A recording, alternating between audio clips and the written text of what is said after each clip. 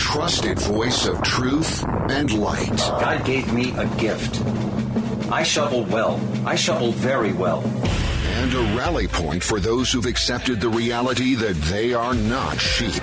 We've got a blind date with destiny. And it looks like she's ordered the lobster. This is the Bryan Hyde Show. Well, hello there, and welcome to the show. Yep, this is the place.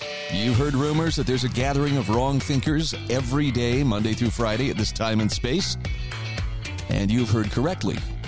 So I'd like to welcome you to our ranks. I'm not here to tell you what to think. I'm here to encourage you to think clearly and independently about the world around us, as well as what you can do in your own personal sphere of influence to make that world a better place. To do that, we've got to be more certain about who we are and what we stand for, more so than just simply what we're against or, what we dislike. So with that in mind, if you are one of those people who can get your mind around the fact that truth is not something handed down to you by someone in authority, but rather something you and I can go after and pursue ourselves, you are definitely in the right place. By the way, great sponsors make this program possible. These are the people who enable me to do what I do on a daily basis, and they include MonticelloCollege.org, LifesavingFood.com. By the way, they have a killer deal coming up that I'm going to tell you about. It's actually going on right now, but I'll tell you about it in a few minutes. The Heather Turner team at Patriot Home Mortgage in St. George. Also, HSLammo.com, Sewing and Quilting Center, also in St. George, Utah, and GovernYourIncome.com. So I'm going to start out with kind of an interesting formality, and I'll begin by telling you that today is my birthday. All right, hold for applause. All right, that was a pretty quick round of applause, but thank you very much. Actually, I have a little bit of a tradition in that for a very long time, I've been an admirer of Charlie Reese. He was a late columnist for the Orlando Sentinel, and every year he would provide his readers with an annual disclosure of who he was and where he stood. And his reasoning was, look, if I'm going to give you my opinion all year long about what's going on around us, you deserve to have a very clear understanding of exactly where I stand. And that seems like a fair way to approach things. So, you can know what my conflict of interests are and so forth, but for better or for worse, this is who I am and this is where I stand. So I am a Salt Lake City native who has spent nearly 20 years in southern Idaho, 2 years in Oklahoma, and roughly 23 years or 24 years make that 25 years in Utah. I've moved back to Idaho and, in many ways feel like I've returned home. I'm registered as a Republican. I have served as a delegate at the precinct, county, and state level, but that's about as pragmatic as I get. And I only do this as a matter of civic duty rather than a pathway to power. And the reason for this is I despise partisan politics. I don't like how politics tends to poison whatever it touches. So I only participate in politics to the degree that I can use my personal influence to support the principles of proper limited government. So to my understanding, legitimate government is created by the governed for the express purpose of securing and protecting our natural inherent rights. So that means that the rights of the individual are to be protected from the predations of the collective. It also means that man's laws are secondary to natural laws, because those laws exist before and in the absence of man-made government. And if an act would be considered morally reprehensible for an individual to do, it doesn't become moral when it's performed by government at any level. Now, this is also why I believe that good government is necessarily checked by a competing moral authority. Otherwise, our relativistic nature, our human nature, can justify almost any atrocity out of necessity. And boy, have we learned that in the last couple of years. For this reason, I cannot support the initiation of aggressive force against another person. I believe we have a natural right to defend our lives, our property, and our self-determination, but we have no right to use personal or collective force against peaceful individuals just to bend them to our will. In interest of full disclosure, I'll also share with you that the most life-changing discovery I have ever made was not that God exists, but rather when I begin to notice evidence of his hand in the smallest details of my own life. And this realization has added depth of purpose and a dimension of gratitude to my life that helps define my priorities. It informs, it guides how I choose to use the skills and abilities I've spent a lifetime developing. So I make my living by providing written and spoken commentary and content for a number of podcasts, broadcasts, nonprofit organizations. And I do this as a private contractor through my company, With One Voice, LLC. Now, you need to understand, the name of this company does not refer to my own voice. It refers rather to the goal of informing and inspiring others to rally with one voice around the time-tested ideas and principles that actually lift and bless mankind. That's a pretty uphill battle, but it's very humbling to repay the debt that I owe to all the people who helped pave the way ahead of me. Now, somewhere back in my 40s, I likely crossed my statistical hump day of life expectancy, and the years ahead of me became shorter than the years behind me. Well, since that time, I've been using my birthday as a day to conduct kind of a personal accounting of sorts. And this is more than just, sitting down and compiling a tally sheet of what have I accomplished, what have I acquired. Instead, I try to see where my current position is as well as where my life's trajectory is leading me. And my goal is not to keep up with or to eclipse the Joneses. My goal is to use whatever time and influence I may have as wisely as possible.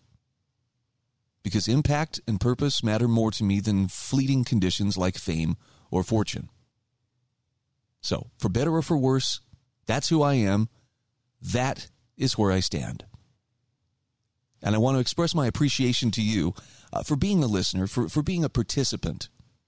I want you to understand something about how I go about doing this show, and hopefully this doesn't dispel the myths. I'm pulling back the curtains. Wow, really, he's not omniscient. Well, you should have known that if you've listened to me for any length of time. I don't have all the answers. But I spend the better part of every waking day eagerly looking for good, solid, nonpartisan, non-sensationalized, principle-based information that will help my listeners better understand the world around them as well as their role in making that world a better place. And I don't believe there's a one-size-fits-all approach. I think every one of us has the ability to move that needle in the right direction. But it's a way of moving the needle that's unique to each one of us. So pretty much from the time I get my show notes put together, and I've, put together, as many articles as I can find, and I have the content I'm going to share in that day's show, I start over immediately. As soon as this show is done, as soon as it's broadcast, as soon as it's been published for podcast, I'm at work looking for whatever I'm going to be talking about on the next show. Now, I know this could sound a little bit obsessive, but I also have to point out that it's not just my brain power alone that's bringing these articles to light. I have amazing listeners like you who often will send me things. Hey, have you seen this? Check out this article. Look at what I found. And I need that kind of input. So this is my invitation for you. If you come across interesting things, I want to hear from you. I want you to send those things to me. Send them to me because you can contact me through my website, thebryanhydeshow.com. It's very easy to drop a message on the show notes or to send me an email. You can subscribe, which means I can send my show notes to you each day. I guess I'm pointing out here that this show is not meant to be a monument to, hey, look, it's got my name, it's got my visage on it, but this is about getting information out there for people who are looking for light and truth rather than just, partisan talking points that they can shout back and forth at people with other partisan talking points. I count on you to help me get this message out. I also count on you as a listener to let other people know that this is just one other voice out there that people can turn to if they're looking for, a reliable source of information. And my pledge to you is to do my best not to squander or not to take advantage of the credibility that I've been able to build in my audience for a long, long time. I've been at this for a while. And I'm still a work in progress, still have a lot of improvement. But my heart tells me that I'm lined up and doing the kinds of things that I think my Creator would want me to do with what I've been given to work with. And that's quite a privilege. That's an honor. So, as much as I'm celebrating, yes, a birthday today, I'm also celebrating the fact that I have a lot of wonderful people in my life. And even though we may not have met face to face, I need you to know how much I appreciate you being a part of this growing audience and being a part of the cause of truth and the cause of liberty. All right, we'll be back right after this.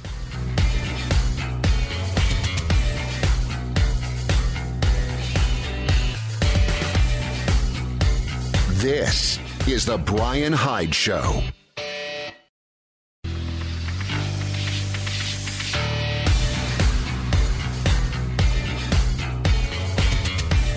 This is the Bryan Hyde Show. Hey, welcome back to the show. So I mentioned that I would have something exciting to tell you a little bit about one of my sponsors, that being lifesavingfood.com. I just heard from Kendall Whiting yesterday. He said, tell your listeners through Christmas Eve, when you use the coupon code HYDE at checkout, and again, this is for food storage and emergency preparedness items, you will receive, are you sitting down? Okay. A 30% discount, free shipping, and no sales tax. Look, I'm trying to give you as many incentives as possible to pull the trigger on either bolstering your existing food storage or getting started. That 30% discount, that is no joke.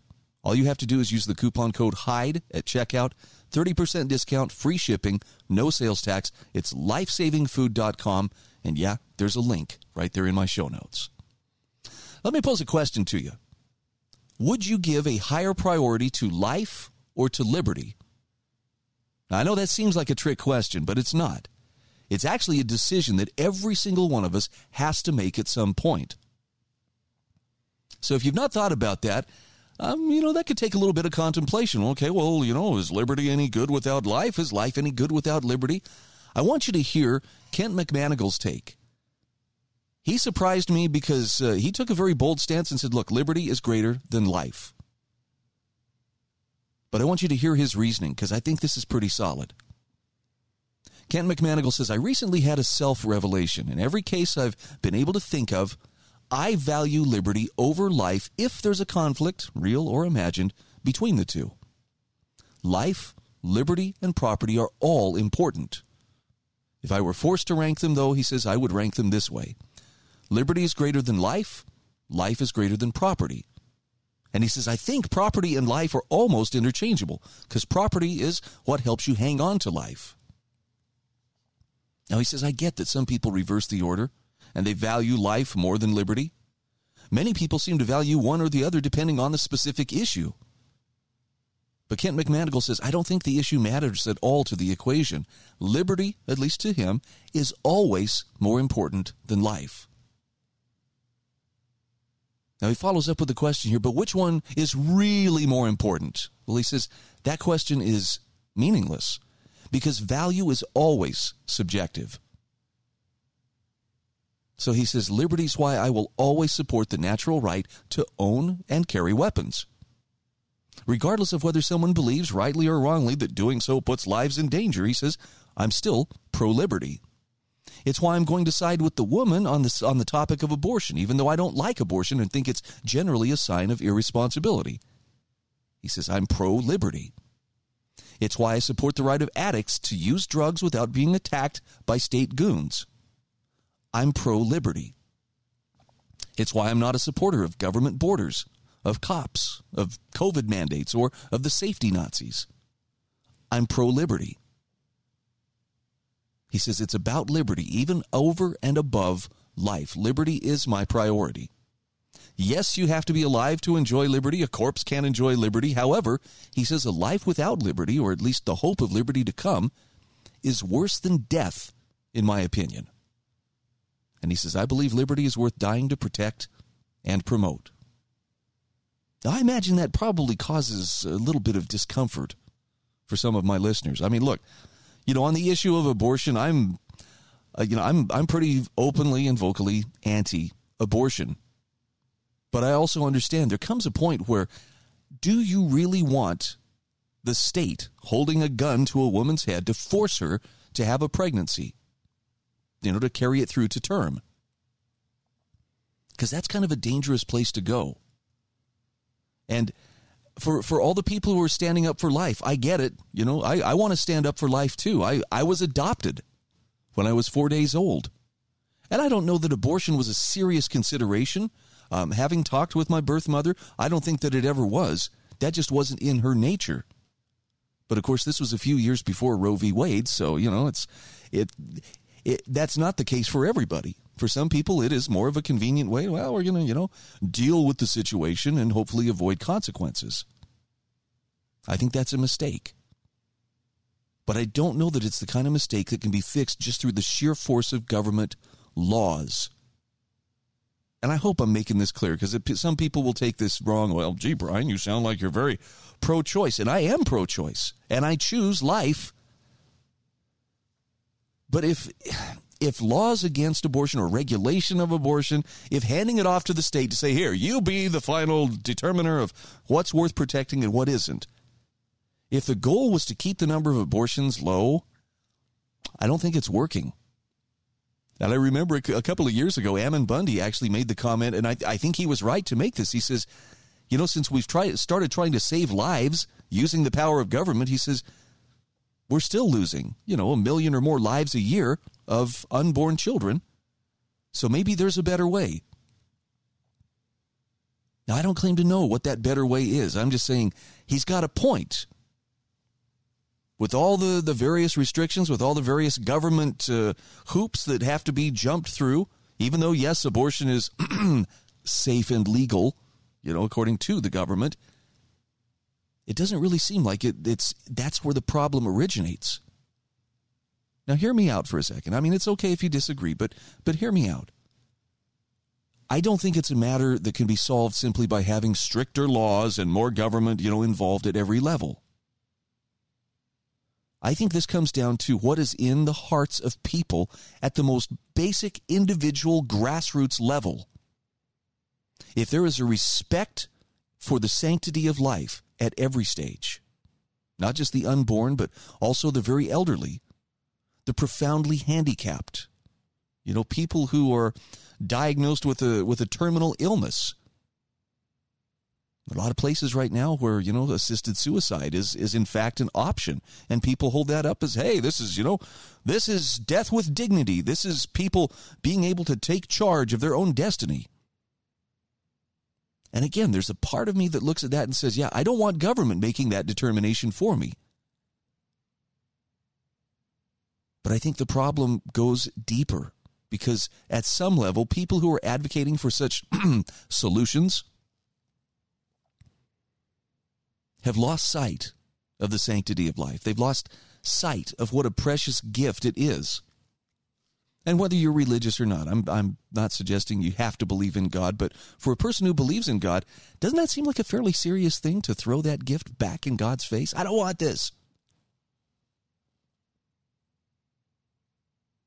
I've talked with hospice nurses whose job is to basically prepare people to leave this life. And there's a lot of care that can be offered and a lot of comfort that can be offered in the course of that. But I've also had these hospice nurses explain to me that there's a very big world of difference between people who voluntarily, upon, realizing that, look, this terminal illness is taking its toll, and they come to a point where they say, I'm either going to stop taking my medication, whatever it is that's keeping them alive, or they say, I'm ready to stop taking food and water and just allow nature to take its course. Now, the end result is they know that they will die. But it's still not the same thing as, pushing a button or, fashioning a noose and ending your life deliberately. It's simply allowing nature to take its course. And that may be splitting hairs for some people, and it's a tragic outcome no matter what. But it's still one that recognizes how precious and sacred life really is. So I would be looking for solutions that do more to start at the individual level. How do we help people reclaim that sense that there are some things that we ought to understand the sacred nature of, or at least the sanctity of, and not tamper with them? Life being one of those things. I guess what I'm pointing out is minimal government is required when people have their hearts properly dialed in. So maybe we should work on that kind of stuff. What do you think?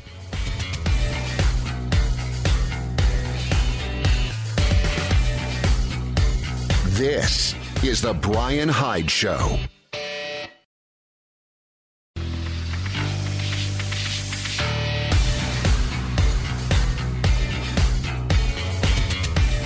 This is the Bryan Hyde Show.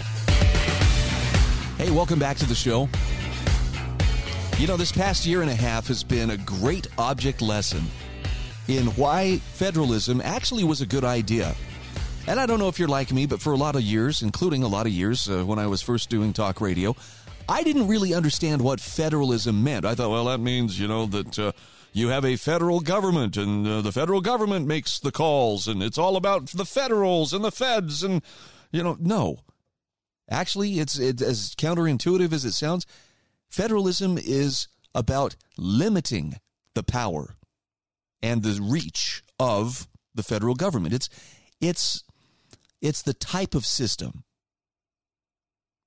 And what it means is the powers of the states, which created the federal government, those state powers are rather broad. They're not necessarily enumerated, whereas the federal government that the states called into existence only has legitimate authority in certain areas of overlapping interest of those states. All these things are very clearly spelled out in the U.S. Constitution, just in case you're wondering. But one of the things I love most about federalism is it allows the states to have their own different standards and their own different sets of rules. So, look, if gambling, legal prostitution, legal weed, if that's your kind of thing, if that's something that you feel like, hey, we can handle that because we're adults, well, there you go. Nevada has all of those things. And, there's a lot of people that live there, a lot of people who seem to thrive there. So for some people, that's a very, very good fit. Other people prefer more traditional, more family values. And there are states that have a culture and laws that tend to support that. It's kind of interesting. I told you the other day about my friend talking with this Swedish businessman who said, I can count maybe 22 different little islands of freedom out there in the world in which freedom is still thriving. And I feel really blessed that I feel like I live in one of those freedoms. You would not believe how normal things look here. And coincidentally, a lot of people are coming to where I live and to other states that have that freedom. There's a big migration taking place of people who are refusing to bend the knee anymore in lockdown states, migrating in large numbers to those remaining islands of freedom. Came across a great article from Bryan Kaplan. This is from everything-voluntary.com. COVID migration, why the asymmetry? I hope you find this as interesting as I did.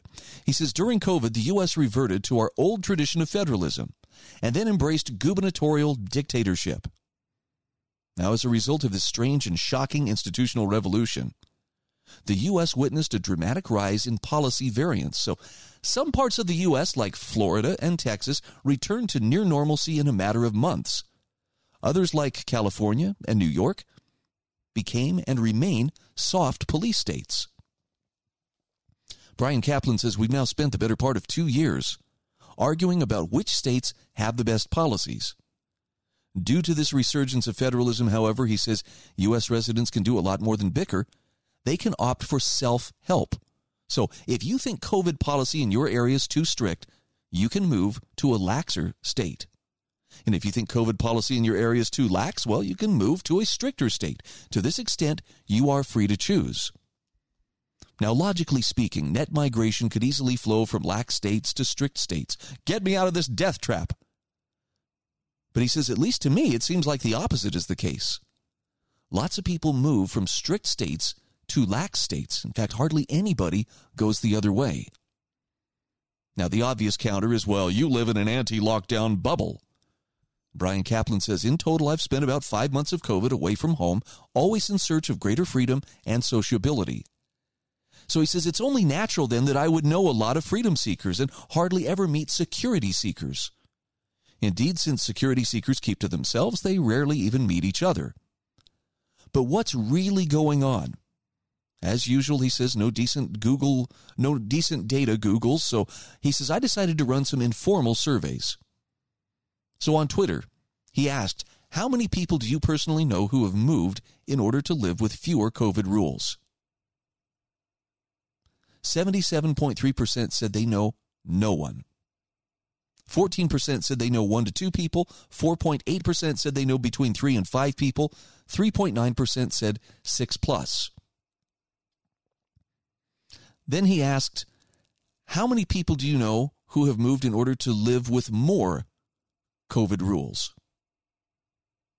This one shocked me. 93.5% said they know no one who's moved to somewhere where they can have more COVID rules. 4.6% said, well, I know maybe 1 or 2 people. 3 to 5 people. Only 0.6% said that they knew, between 3 and 5 people. 1.3% knew 6 or more people who had moved in order to live with more COVID rules. So he says 22% of people know someone who migrated for laxer rules. Only 7% know people who migrated for stricter rules. That's a 3-to-1 ratio. And he says it's quite consistent with my experience. Assuming the difference is genuine, what explains it? Now, here are some of the leading possibilities, but he's not putting this out there as this is the only possible explanation. Number 1, he says young people are more intrinsically willing to move and are net losers from COVID regs because their personal risk is low. Number 2, Bryan Caplan says deep down, people care more about freedom than security. Since actions speak louder than words, people's rhetoric and voting are much more pro-regulation than their locational decisions. Now, this arguably violates Hananiah's rule that the left cares more about politics than the right, but it still seems plausible. Number 3, he says the risk-averse want more COVID regulations, but risk-averse people also dislike change, and moving is a huge life change. So as a result, the people with the most to gain from moving to strict COVID states are the most reluctant to move anywhere. And I like how he says, look, if you know of any relevant evidence, I'm all ears. So maybe there are some other answers out there. Now, I didn't move earlier this year strictly because of, COVID concerns. Although, I totally understand the people who have done so. And for some people, maybe it was forced on them. The mandates requiring, well, everybody's going to get vaxxed or they're going to lose their job. Once a person's lost their job, okay, that now you don't have a job tying you down or keeping you in place. And frankly, that was the hardest obstacle for my wife and I to overcome in deciding to make our move. She had a very, very good job with excellent benefits and really good retirement. And it was a cut in pay and a cut in benefits for her to move where we moved. But we weren't just strictly looking at, okay, well, what are the employment options? What are the employment benefits? We weren't strictly looking at, what are the rules like COVID-wise? But I'd be lying if I told you that I wasn't pretty heavily influenced by, earlier this year, I had been traveling to Idaho to visit family, my mom's birthday, and just some various trips back and forth, not looking to move, but it was really clear to me. Everywhere I went in southern Idaho, I was encountering what I can only refer to as normalcy. I would go to a restaurant and see people not wearing masks, not living in fear. And I think that was actually a really great thing. It was impressive. It made me want to go back.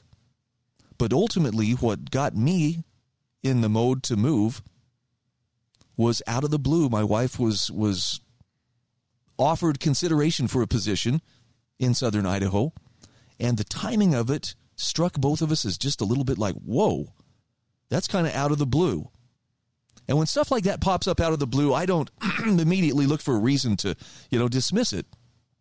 I'm the kind of person who, I'll take that to God and ask him, hey, there a reason for this? Are you trying to tell us something? And in this case, it was very, very clear that, yeah, this is an opportunity that's being provided for you and your family to be gathered to Idaho, where you can be closer to your family members, closer to my in-laws, closer to my mom. And, I'm sorry if that sounds really mystical and, crazy to you, but very strongly, I felt like God was moving on me to pack up my family and do it. And it was a hard decision. It was really tough, especially for my wife, who had the most to lose of all of us. But somehow I knew it was what we needed to do.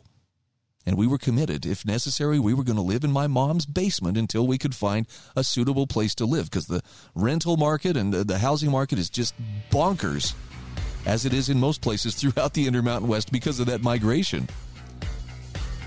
Well, the moment we committed and said we're going to do it, that's when the doors started to open. And I'm very glad that we made the move. Although I love and I miss my friends in Utah, I think it was a good move. So, what would it take to get you moving? There's a question you can ponder. This is the Bryan Hyde Show.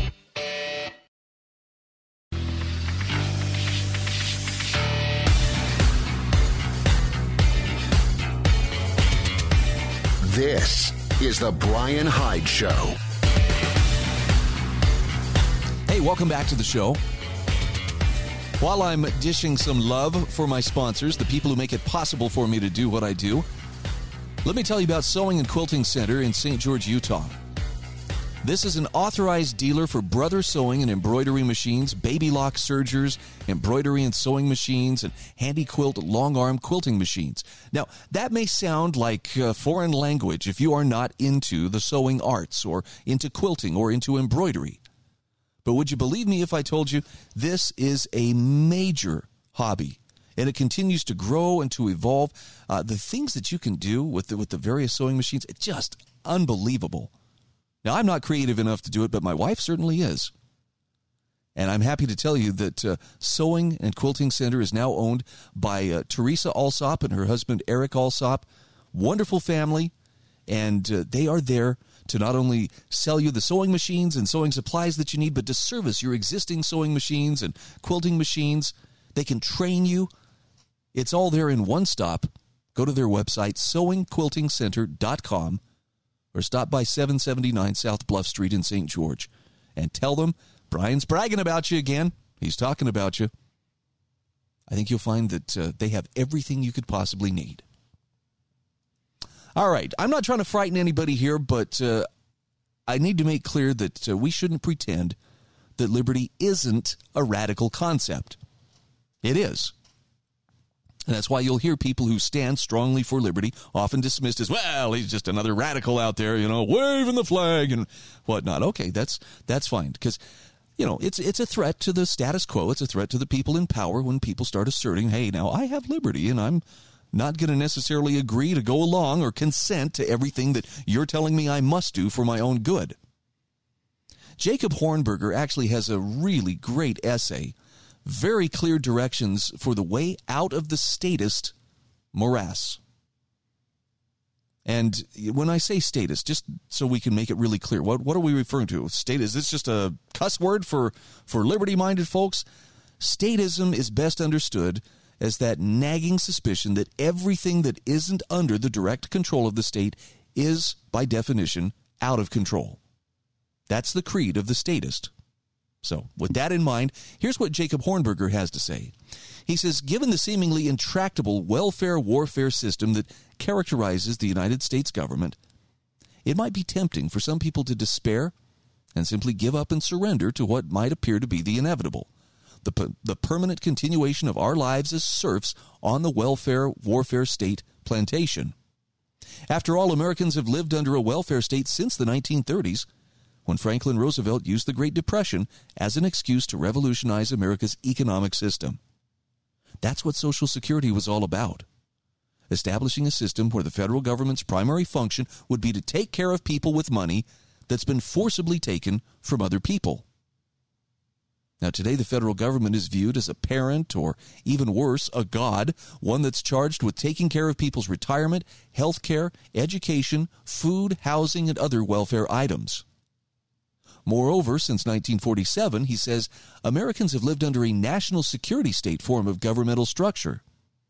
That's one in which the Pentagon, the CIA, and the National Security Agency wield omnipotent, totalitarian-like powers, such as assassination, torture, indefinite detention, secret surveillance, coups, alliances with dictatorial regimes and criminal organizations, denial of due process, denial of trial by jury, and more. Jacob Hornberger says because the United States was supposedly confronted by an international communist conspiracy to take over the world that was supposedly based in Moscow, Russia, the notion was that the United States had no choice but to become a national security state to protect America from going red. Well, today the Cold War's war on communism racket has been replaced by the war on terrorism racket. And despite losing a 20-year-long war in Afghanistan, U.S. troops serving as deadly and destructive world policemen are still stationed in the Middle East and other parts of the world, killing and injuring people, impoverishing people, and destroying property. Moreover, the national security establishment, bolstered by its assets in the mainstream press, has succeeded in converting two of its Cold War opponents, China and Russia, into renewed official enemies, both of whom are supposedly coming to get us again. Now, he says today there's hardly any aspect of federal life that's not mired in crisis or chaos. Wow, think about that. Federal spending and debt to finance all this welfare and warfare are totally out of control. To pay off the debt and to enable the feds to spend more than what they're bringing in with taxation, the Federal Reserve is printing money like there was no tomorrow. Its inflation of the money supply is now being reflected by soaring prices across the board. And we have a massive health care crisis reflected by Medicare, Medicaid, Obamacare, and COVID. We also have a decades-long perpetual immigration crisis accompanied by an immigration police state all along the border, all because of America's statist system of immigration controls. So given the death and destruction that continue to be inflicted by U.S. troops and the CIA around the world, there's still an ongoing terrorism crisis. And let's not forget the decades-long drug war crisis, which has brought nothing but violence, corruption, and failure. Now, he says if there were no way out of this statist morass, there would be good reason for people to despair and lament and think about giving up and surrendering. If that were the case, well, it might be understandable why companies who sold cyanide capsules would be prospering. But he says the fact is there is a way out of this statist morass. That way is libertarianism, the most noble and glorious political and economic philosophy ever devised by men. Libertarianism, he says, is able to bring an end to all these statist crises and all this statist-induced chaos. So what would a libertarian society look like? Well, he says it would be a society in which people would be free to keep everything they earn and decide for themselves what to do with it. No more mandatory charity, no more Social Security, Medicare, Medicaid, public schooling, public housing, or any other type of government-provided welfare. In other words, all charity would be voluntary. No more government control or regulation of economic enterprise. Enterprise would be entirely free of governmental control and regulation. No more drug laws. No more government involvement with health care whatsoever. No more centers for disease control. No more national security state, including the Pentagon, the CIA, and the NSA. No more state-sponsored assassinations, torture, indefinite detention, denial of due process, denial of trial by jury, and other totalitarian-like measures. America's founding governmental system of a limited government republic with a relatively small military force would be restored. No more foreign interventionism, foreign aid, and foreign wars. No more Federal Reserve, no more legal tender laws, no more fiat or paper money. Instead, a free market monetary system would be implemented. No more federal income and tax and IRS. Yeah, he says radical? You bet. But liberty, by which he means genuine liberty, is a radical idea. What matters is there is a way out of the statist morass in which we are mired. It's just a question of whether we can achieve a critical mass of Americans who are passionately committed to living in a genuinely free, prosperous, peaceful, and harmonious society. Now, I know the usual excuses of, well, here's why we can't do this, come down to, well, Bryan, we have to have those taxes. We have to fund, what our government is doing through taxing the people. But I want to go back to something that Jacob Hornberger pointed out earlier, and that is the idea of in a society where people would be free to keep everything they earn and decide for themselves what to do with it. Well, we could never be a society like that. Really? Because we were once a society like that. Prior to 1913, prior to the 16th Amendment. That's exactly the kind of country we were. No, it wasn't, a government-free, chaotic anarchy situation. But there was no direct income tax. I believe there was briefly one during the war between the states, and it was quickly struck down by the Supreme Court as soon as possible. But otherwise, people kept the money that they earned. They decided what to do with it. And somehow, roads, bridges, railroads, commerce took place. Museums, hospitals, libraries, parks, all still came into existence. But they did it through private means as opposed to government-planned and government-operated enterprises. I know, some people think, well, Bryan, that would take us back to where we'd be living without electricity and having to go out and visit the privy. I don't think that's necessarily the case. The point is, the system we have now is not the system the founders gave us. I don't think it's morphed into what they really intended for us either. We have the rules by which we have a very workable system of freedom, but few people understand those rules, and fewer still are willing to live those rules. How do we go about changing that? This is the Bryan Hyde Show.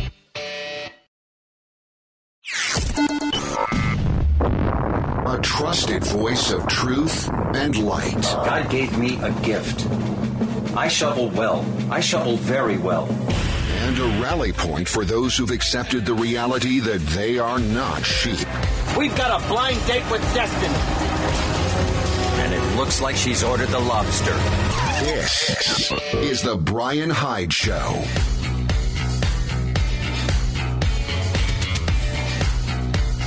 Well, hello there, and welcome to the show. This is a gathering of wrong thinkers, people who are determined to own their worldview. Not because they're so much better than everybody else, but simply because we're not a bunch of baby birds, squawking with our mouths open for somebody, please puke into my mouth whatever I'm supposed to say. Yeah, we're a little bit smarter than a bunch of parrots. We need to think clearly. We need to think independently about what's happening around us, and that's exactly why this show exists. So if you've been looking for something to help inform and inspire rather than terrify and enrage you, well, give it a try. This may be just what you're looking for. Our program is brought to you by great sponsors like GovernYourIncome.com, Sewing and Quilting Center in St. George, Utah, HSLAmmo.com, the Heather Turner team at Patriot Home Mortgage, also in St. George, Utah, LifesavingFood.com, who, by the way, right now for my listeners, has a 30% discount, free shipping, and no sales tax on the food storage you order from them if you use the coupon code HYDE at checkout. That is a sweet deal and something that's only good through Christmas Eve, so might want to take advantage of that sooner than later. And last but not least, also thank you to MonticelloCollege.org. So here's a question that you probably don't get asked by a lot of people, but I'm going to throw it out there anyway. What's your line in the sand? Now, if you don't have a clear idea of what that line is, I have some bad news for you. And that is the chances are very slim that you'll find that line when your back is against the wall. This is the kind of thing you've got to think of and suss out ahead of time in order to know what you're going to do. And for some people, that seems like a very radical thing. A line in the sand, well, that sounds like, that sounds very aggressive. And I don't know, to some people, maybe it does. But I was having this conversation with my son the other day, and, he is currently looking for work. And something he's running into, which I guess a lot of people looking for work are running into, is one of the first questions that comes up is, well, what's your vaccination status? And I mean, he's considering the possibility of going into the military. Again, vaccination status could be an issue there too. But I finally just asked him and said, well, you're going to have to make up that decision for yourself. I'm not going to tell you, don't get the vax, I'm just going to tell you why I'm not doing it. And plain and simple, the reason why I will not get the vaccine, at least not under the current conditions, is because I will not be coerced and I will not be forced into something that I don't want to do. And frankly, the longer I've waited, the more grateful I've been that I've waited. But I'm just a person, I understand what my rights are. I understand that I have to be the one to stand up and claim them, use those rights, and defend those rights if necessary. And to some people, that's going to make me a very unsympathetic figure. You're very selfish. How could you be like that? But you've got to have that line in the sand. Otherwise, you will be backed into a corner to where, I don't know, you'll be showing a passport everywhere you go to tell people your vaccination status. You'll be forced to wear a mask everywhere you go. You'll be forced to submit to testing everywhere you go. Hypothetically. Okay, maybe not so hypothetically. I want you to hear Bryan Parsons' message for everybody whose line is about to get tested. And if you think, well, it's not going to happen to me, you better think again. Your line is being tested, and it's about to be tested even more so. He starts with a quote from Euripides. I would rather die on my feet than live on my knees. Bryan Parsons asks, have you had enough? We can make all the discomforts go away quickly, and by discomfort, I'm referring to all the asinine hoops that you must jump through to live a normal American life in the age of COVID.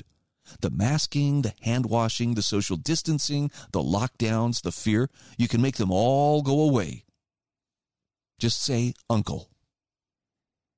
Now, he says, when you were a kid, the idiom, say uncle, was synonymous with tapping out of an uncomfortable situation by capitulating to the demands of your captor.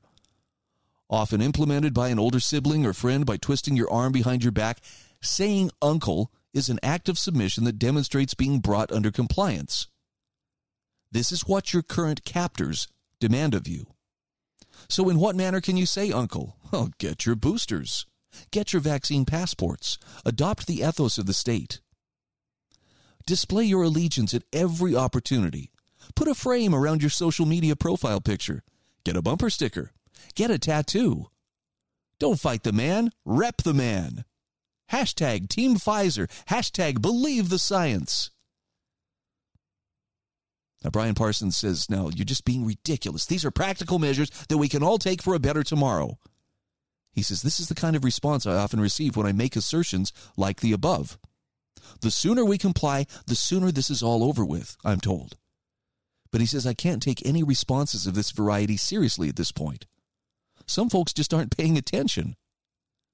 He says, I'm fairly well entrenched in the medical community. Have been for the last 20 years between work and relocating for my wife's career. He says, I break bread with other medical families. We communicate regularly across messaging and social media. I know a good segment of the populace who made accommodations in their lives to try and maintain a status quo, whether it was complying with mandates to keep their job with an employer who clearly doesn't value their contribution to the organization, or complying to keep a lifestyle of jet-setting around the globe. Many have been lied to. Just this week, he says, the world was treated to a few international stories from the first world and the draconian measures employed in the name of a global pandemic. For instance, Australia made headlines when 3 folks scaled the fence and escaped their mandatory COVID quarantine camp, and a manhunt ensued. Hard criminals, those quarantine inmates. In Canada, a fully vaccinated traveler detailed her experience returning from a trip to Egypt, where she and her companion were swabbed on exit and entry and then immediately put into a quarantined hotel for 2 weeks upon their return, even though they were COVID negative. They noted their inability to leave their hotel room, to get room service, accept visitors, etc. All meals and beverages are provided on a schedule, including no cups in the room to drink water from the faucet. Sounds nice. In Germany, the unvaccinated are now officially on lockdown. In Austria, they've completely locked down, but were gracious enough to permit the sale of Christmas trees. In Italy, they've adopted the strictest measures in Europe with a nationwide vaccine passport and made the vaccination mandatory for employment. In Israel, you must be up to date on your boosters to keep your vaccine passport current and valid. Now remember, these aren't third world dictatorships. These are first world democracies. So he says, I tell my peers at every chance I get, the accommodations you make now are not going to end, and you're naive if you think they are.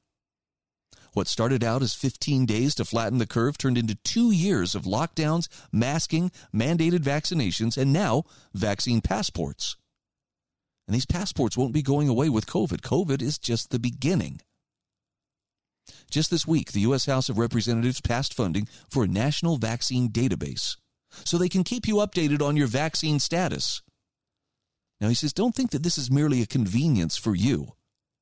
Several years ago, an organization called ID 2020 was established by global power brokers.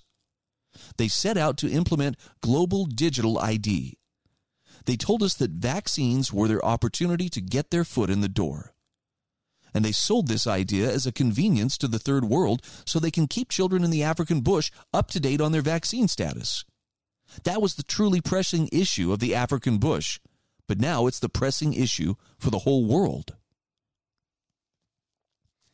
Now, Bryan Parsons says, look, the greatest difference between most of the first world and the United States is, number one, our Constitution. Number two, private firearms ownership that protects the Constitution. He says, don't think for a moment that had we relinquished our firearms to the state, like many of our peers, that we wouldn't look exactly like our neighbors to the north or in Europe or Australia at this point. He says, I've said it in prior pieces, and I will reiterate it here, for the time for normalcy bias has passed. Draw your line in the sand now because you're not far from having it tested. Okay, that's a pretty strong warning. I don't think he's wrong. And again, if you wait until pass or play is forced upon you, you're probably going to do what you're told to do. Now's the time to know what your line is, know why you are drawing that line, and then do everything in your power to be as self-sufficient as possible. I know it sounds like that's a lot to chew off, but it's something I'm willing to work on every single day of my life. How about you?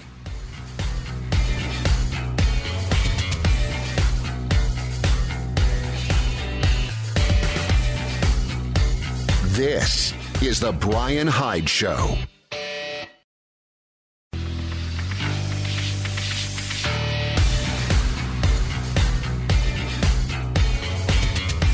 This is the Bryan Hyde Show. Hey, welcome back to the show. If you go to my website, thebryanhydeshow.com, you will find a page there called Resources for Wrong Thinkers. And these are just a few of the different news aggregator sites and different commentators and organizations that I like to follow. It's not because I believe that they will only have the truth, the only truths you need to know, but they do shed some pretty serious light on current events and do so from a nonpartisan point of view. That's important to me because I don't want people just cheerleading and carrying water for this political organization or that political organization. I want people who are speaking the language of freedom, who are accounting for the principles and practices of liberty, rather than just trying to gain the advantage over their political opponents. It's less about your opponents. It's more about you and standing up for what you know is right. Let's take a moment to talk about the vaccine passports, which are steadily becoming reality for many people around the world. Got a great article here from Michelle Malkin. This was published on intellectualtakeout.org, taking us inside the vaccine passport racket. And she does a wonderful job of explaining who the corporate entities are that are pushing these vaccine passports. Michelle Malkin says the profit-maximizing corporations that covet your digital health data hide behind nonprofit umbrella groups that pose as public interest do-gooders. These vaccine passport profiteers are turning millions of human beings into walking QR codes in the name of fighting COVID-19 and under the guise of bringing normalcy back. Now, she says it's an unprecedented worldwide racket that rewards compliant sheep and punishes free-thinking, autonomy-seeking citizens. So let's name some of those companies. Michelle Malkin writes, here in my adopted home of Colorado, the state government is pimping the Smart Health Card, allowing users to verify and share their vaccination status. Who's behind Smart Health Card technology, which is now being used in Canada, Puerto Rico, and the Cayman Islands, as well as Australia, and a total of 12 states, including California, Washington State, Virginia, Rhode Island, Massachusetts, and Oregon, as well as CVS and Rite Aid pharmacies, Kaiser Permanente, UC Health, Walgreens, Walmart, Express Scripts, and United Healthcare Services? The Commons Project Foundation, known as TCP, is the massive nonprofit entity responsible for Smart Health's dominance of the vaccine passport market. It says it builds and operates digital platforms and services for the common good. Now, TCP oversees the Common Trust Network, which operates a global registry of organizations that issue vaccine passports. You'll notice on every vaccine passport system website and in their public relations statements an emphasis on how these intrusive tracking methods are meant to empower individuals with digital access to their vaccination records. As Paul Meyer, CEO of the Commons Project, put it, in order to allow people to, quote, safely return to travel, work, school, and life while protecting their data privacy, end quote. TCP also created and collaborates with VCI, the Vaccination Credential Initiative. So who is VCI?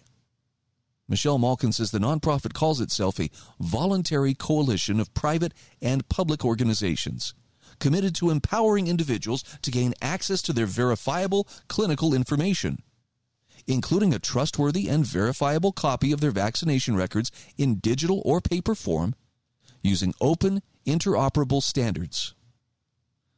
Now, its steering group is a who's who of for-profit, big tech, and big health corporations looking for ways to profit off personal data. We're talking names like Apple, Microsoft, Cerner, Amazon Web Services, Google, Epic, the Mayo Clinic, Oracle, Salesforce, Evernorth, Cigna's Health Services business, and something called the MITRE Corporation. Now, what is MITRE? Well, it's a nonprofit, Cold War-era conglomerate headquartered near the Massachusetts Institute of Technology and near the deep state in McLean, Virginia, which oversees billions of dollars of federally funded research in the military, homeland security, cybersecurity, and now, of course, the explosively lucrative health data market. According to Forbes, MITRE raked in $1.8 billion in revenue in 2019 and boasts a $2 billion budget funded by American taxpayers.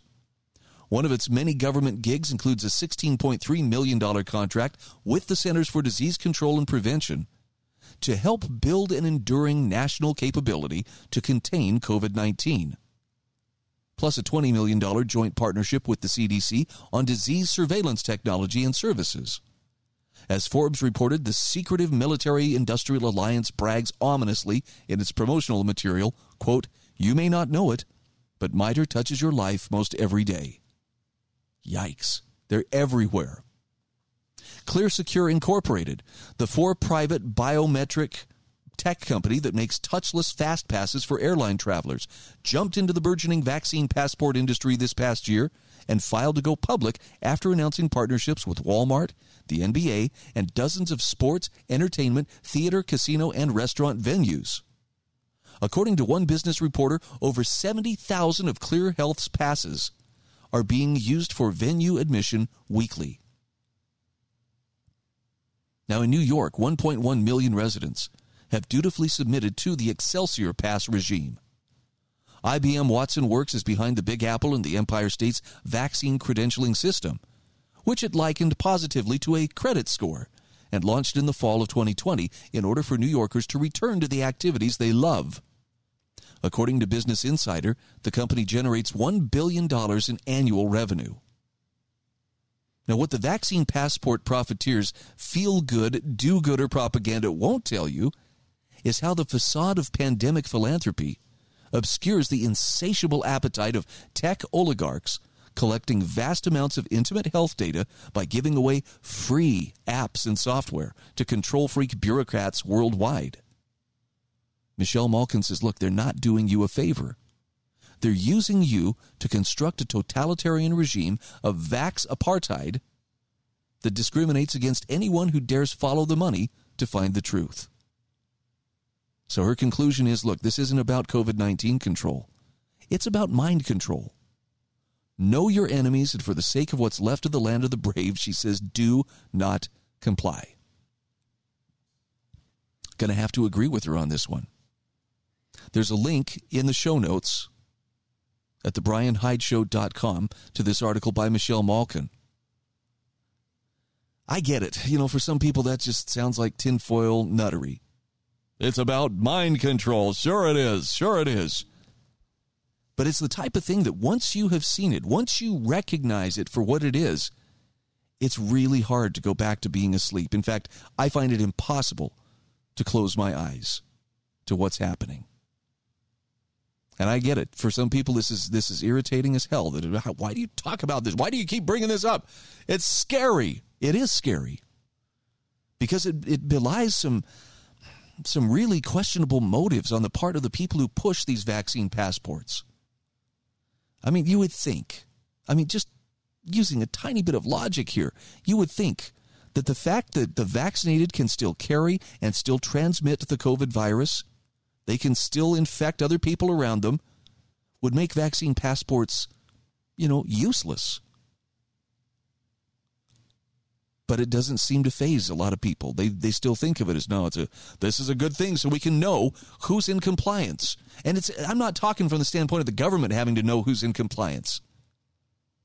There are individuals out there who feel like it is my prerogative to know who is vaccinated and who isn't. Well, not to put too fine a point on it, but you know what? It's nobody's business what your vaccination status is. Really, it's nobody's business, unless you're doctors, maybe. Why is this suddenly the test of whether you are acceptable for polite society or not? See, this is why I think Michelle Malkin's right. It ain't about controlling the virus. It's about controlling people. And the people who show their badge of compliance, well, they're going to be rewarded. As for the rest of us, not so much. This is the Bryan Hyde Show.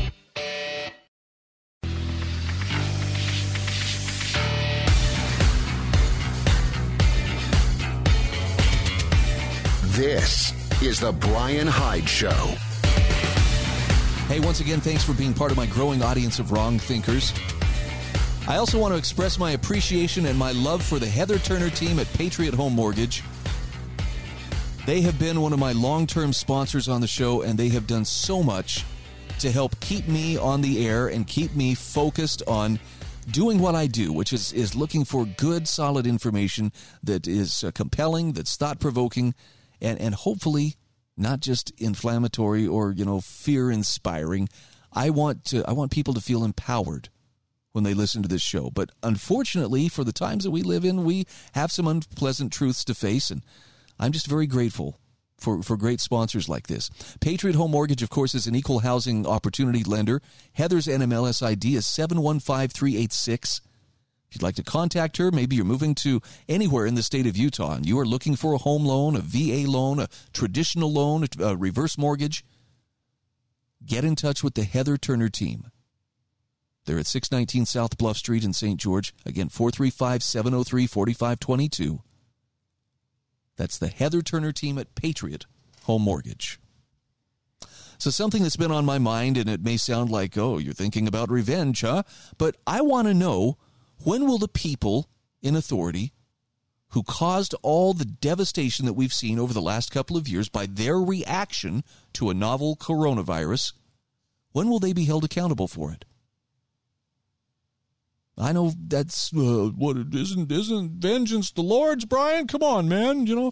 Look, it's not just a matter of, hey, I want vengeance. It's about making sure that people who are in positions of authority are never tempted to do what those who have been acting out over the last year and a half have done. Got a great article here from Jeffrey Tucker from the Brownstone Institute. Who will be held responsible for this devastation? So you want to quantify what the devastation is? Okay, listen to this. Jeffrey Tucker says if the pandemic policy response had taken the form of mere advice, we would not be in the midst of this social, economic, cultural, political disaster. What caused the wreckage was the application of political force that was baked into the pandemic response, this time in a way that has no precedent in human history. Now, this response relied on compulsion imposed by all levels of government. And those policies, in turn, energized a populist movement, the COVID Red Guard, that became a civilian enforcement arm. They policed the grocery aisles to upbraid the maskless. Drones swarmed the skies looking for parties to rat out and shut down. A bloodlust against non-compliers came to be unleashed at all levels of society. Lockdowns granted some people meaning and purpose, the way that war does for some people. And the compulsion to bludgeon others trickled down from government to the people. Madness overtook rationality, and once this took place, there was no longer a question of 2 weeks to flatten the curve. The mania to suppress the virus by ending person-to-person contact extended to 2 years. This happened in the U.S. and all over the world. Jeffrey Tucker says the madness achieved nothing positive because the virus paid no attention to the edicts and enforcers. Ending social and economic functioning, however, shattered lives in countless ways and continues to do so. And he says it's precisely because so much about life and science is uncertain that civilized societies operate on the presumption of the freedom to choose. That's a policy of humility. No one possesses enough expertise to presume the right to restrict other people's peaceful actions. But with lockdowns and the successor policy of vaccine mandates, we've seen not humility, but astounding arrogance. The people who did this to us and to billions of people around the world were so darn sure of themselves that they would take recourse to police-state tactics to realize their goals, none of which came to be realized at all, despite every promise that this would be good for us. It's the compulsion that's the source of all the issues.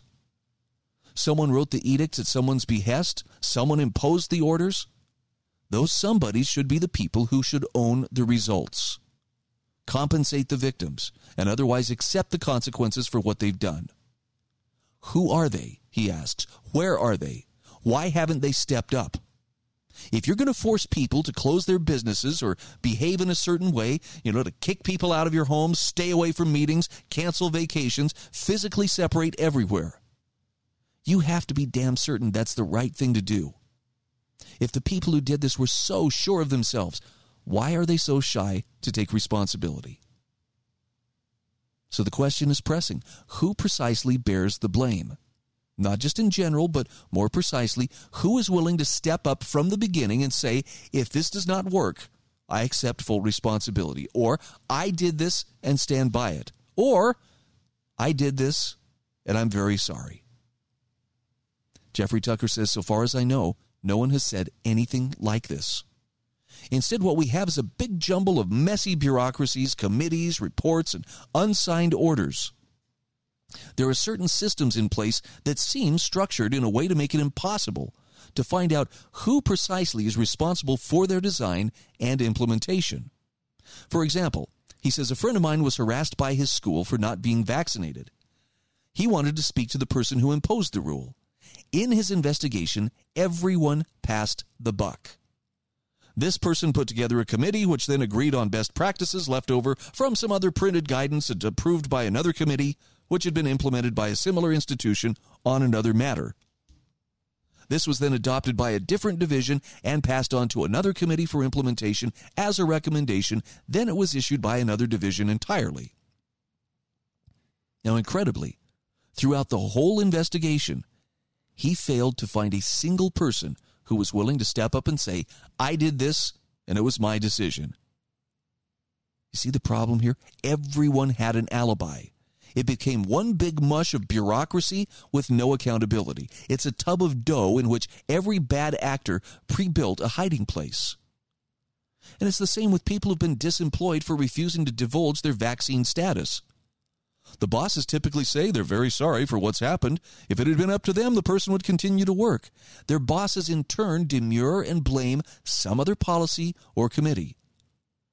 No one is willing to speak to the victims and say, I did this, and stand by it. Now, Jeffrey Tucker says, look, like millions of others, I've been harmed materially by the pandemic response. My story lacks drama and is nothing remotely close to what others have experienced. But he says it is salient because it's personal. I was invited to join in a live studio appearance on TV, but then was refused because I refused to divulge my vaccine status. I was sent to a separate studio reserved for the unclean, where I sat by myself. The person who informed me said the policy was stupid, and he objected, but this is the company policy. Well, maybe I can speak to his boss. Oh, he's against this stuff too. Everyone thinks it's dumb. Well, who then is responsible? But the buck is always passed on and up in the chain of command, but no one will accept the blame and bear the consequences. And even though the courts have repeatedly shot down the vaccine mandates, there is universal consensus that the vaccines, while perhaps offering some private benefits, are not contributing to stopping infections or spread. Which is to say, the only person who might suffer from being unvaccinated is the unvaccinated himself. And yet still, people are losing their jobs, missing out on public life, being segregated and blocked, and otherwise paying a heavy price for not complying. And yet there are still people who are intensifying the blame game that blames not government nor public health authorities nor anyone in particular, but a whole class of people, the evil unvaccinated. I am furious at the unvaccinated, writes Charles Blow of the New York Times, a paper that kicked off the pro-lockdown propaganda as early as February 27th of 2020. I'm not ashamed of disclosing that. I'm no longer trying to understand them or educate them. The unvaccinated are choosing to be part of the problem. End quote. So how precisely are the unvaccinated the problem? Well, because, he writes, it's possible to control the virus and mitigate its spread if more people are vaccinated. Now, Jeffrey Tucker points out that is plainly untrue. As we've seen from many countries' experiences around the world, we know from at least 33 studies, and yes, he links to those studies in the article, that the vaccines cannot and do not stop infection or transmission, which is precisely why Pfizer and people like Anthony Fauci are demanding third and now fourth shots. Shots without end, always with the promise that the next one will achieve the goal. So Mr. Blow is propagating falsehoods. Why? Well, because there's an appetite out there to tag someone or something with the fault for the wreckage. The unvaccinated are the scapegoats to distract from the real problem of discovering and holding to account those people who undertook this experiment without precedent. The trouble now is finding out who they are. I mean, the governor of New York did terrible things, but now he's resigned. His brother at CNN propagated lockdown ideology, but he was fired. The mayor of New York has perpetrated evil, but he's sneaking out of office in a few weeks. Some governors who locked down their populations have declined to run again and will try their best to disappear. That's not good enough. I mean, it's not like we're setting up a guillotine here, but maybe some accountability would be a good thing. We'll come back to this in just a few moments. This is the Bryan Hyde Show.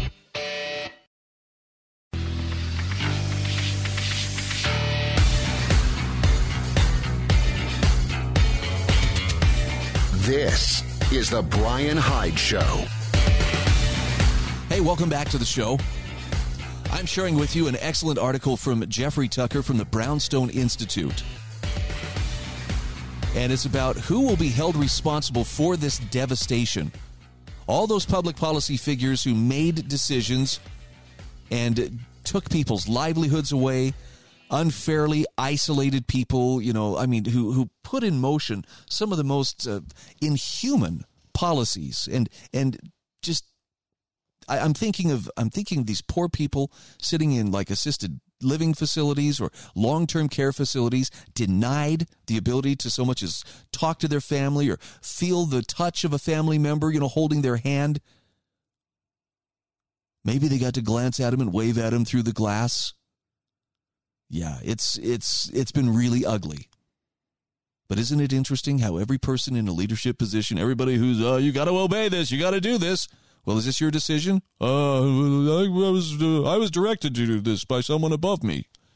Nobody wants to take accountability. Jeffrey Tucker points out Dr. Deborah Birx, whom we know for certain was the person who talked Trump into approving the lockdowns, quietly resigned, and she's done her best to avoid the spotlight. The journalist at the New York Times who whipped up total hysteria while calling for brutal lockdown has since been fired from his job. So too for hundreds of public health officials who've either resigned or been fired. Jeffrey Tucker asks, who is left to blame? Well, the most likely candidate here is Fauci himself, but I can already tell you his excuse. He never signed a single order. His fingerprints are on no legislation. He never issued any edicts. He never had anyone arrested. He never blocked the entrance to any church nor personally padlocked any school or business.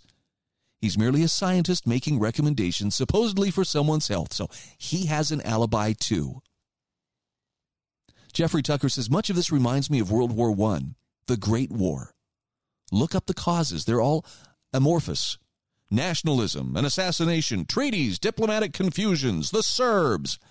Meanwhile, none of these reasons can actually account for 20 million dead, 21 million wounded, and wrecked economies and lives all over the world, to say nothing of the Great Depression and the rise of Hitler that came as a result of this appalling disaster.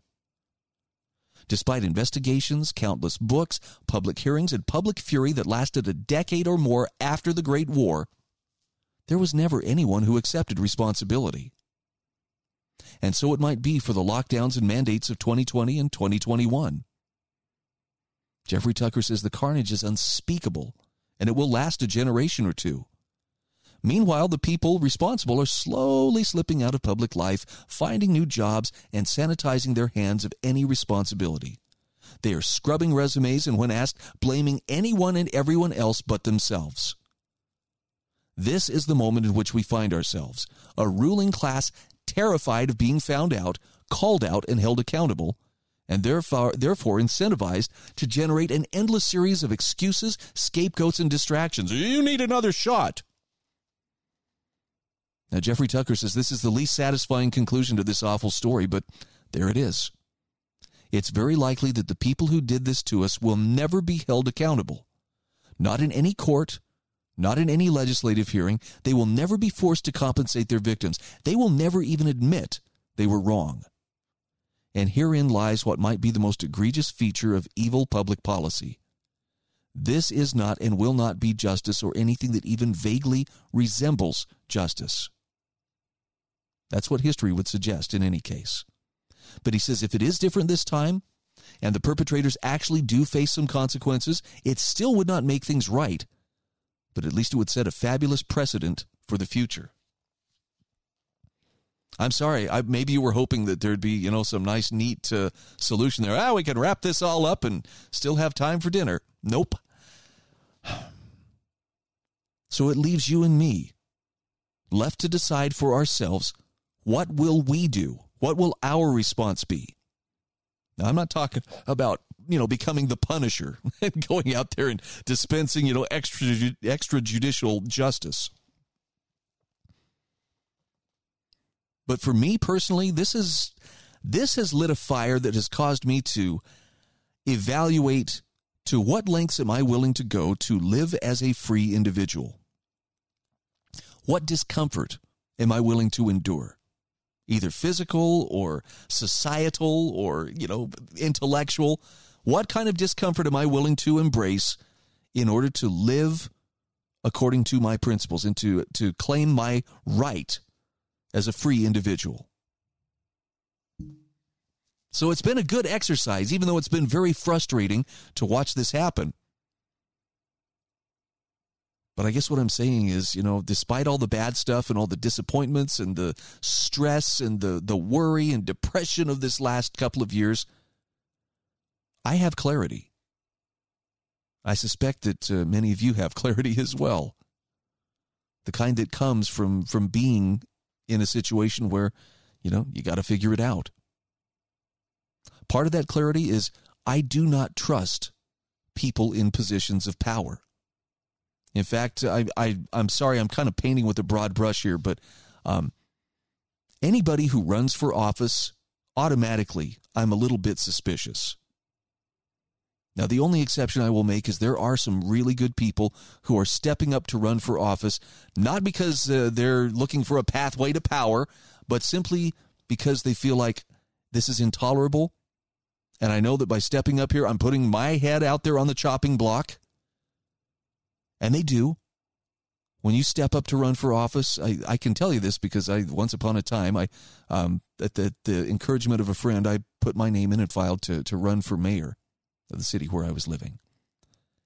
And I had no idea that by doing that when I laid down to go to sleep that night, every single fear and self-doubt that I have ever had in my life came and sat on my chest all night long, staring at me. It was awful.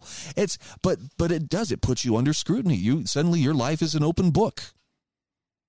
Any mistake, any social media post, anything you've said, anything at all is fair game. And there are plenty of people who will gladly tell you you are crap to your face so that you can just bask in their love. Yeah, running for office is not for the faint-hearted. But it's the people who are very reluctantly drawn into that run for office that I'm most inclined to think, okay, let me take a look at them. Typically, they're going to be people who understand why government must be limited. But the ones who are eager, the ones who are so charismatic, the ones who got all the answers, the chameleons who have a twinkle in their eye, and yeah, Mitt Romney, I'm looking directly at you as I'm saying this. The ones who are just, so perfect to be true, too perfect to be true. Those are the ones you got to watch out for. Because they're also the ones who will duck accountability and who will duck responsibility whenever the going gets tough. See, I'm becoming much more open to the idea that I really don't like elections from the standpoint of it's a popularity contest. No matter what we say, that's what it is.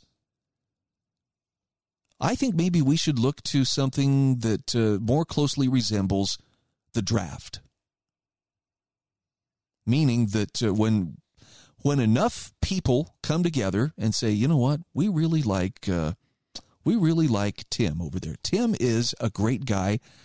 We're going to go knock on his door and tell him, Tim, I know you're very comfortable with what you're doing, but as your neighbors, as the people who live around you, and as your friends, we have confidence in your ability to make good, sound decisions. And so we are drafting you to run for the state legislature or to run for mayor or city council. You don't have to do any of the work as far as, raising funds and going out there and campaigning. We'll do that for you. But we would like to draft you to be our candidate and to represent us for a term or, a couple of terms. And Tim, because Tim is a good man, is going to say, I don't want anything to do with public office. I don't want to do this. This is inconvenient. It's not, my nature to seek after power. To which those who are trying to draft him say, that's exactly why we need you in this position. That's the kind of people we need to be supporting in leadership. And I as much as I would love to turn my back entirely on politics, I realize you can't do that. But what you can do is make sure that politics doesn't become your default setting, and that's the primary way and only way that you can solve problems. There are a lot of other institutions that make up a healthy society: family, community, business, academia, church, media. A lot of these have been compromised, but the ones that remain still can make quite a difference. So let's work on solving problems at the lowest level possible. And let's work on not supporting those people who are clearly opportunists and power seekers who want all the perks of power, but none of the accountability. A person should be reluctant to serve in public office and only serve as long as it takes to do the job. This is the Bryan Hyde Show.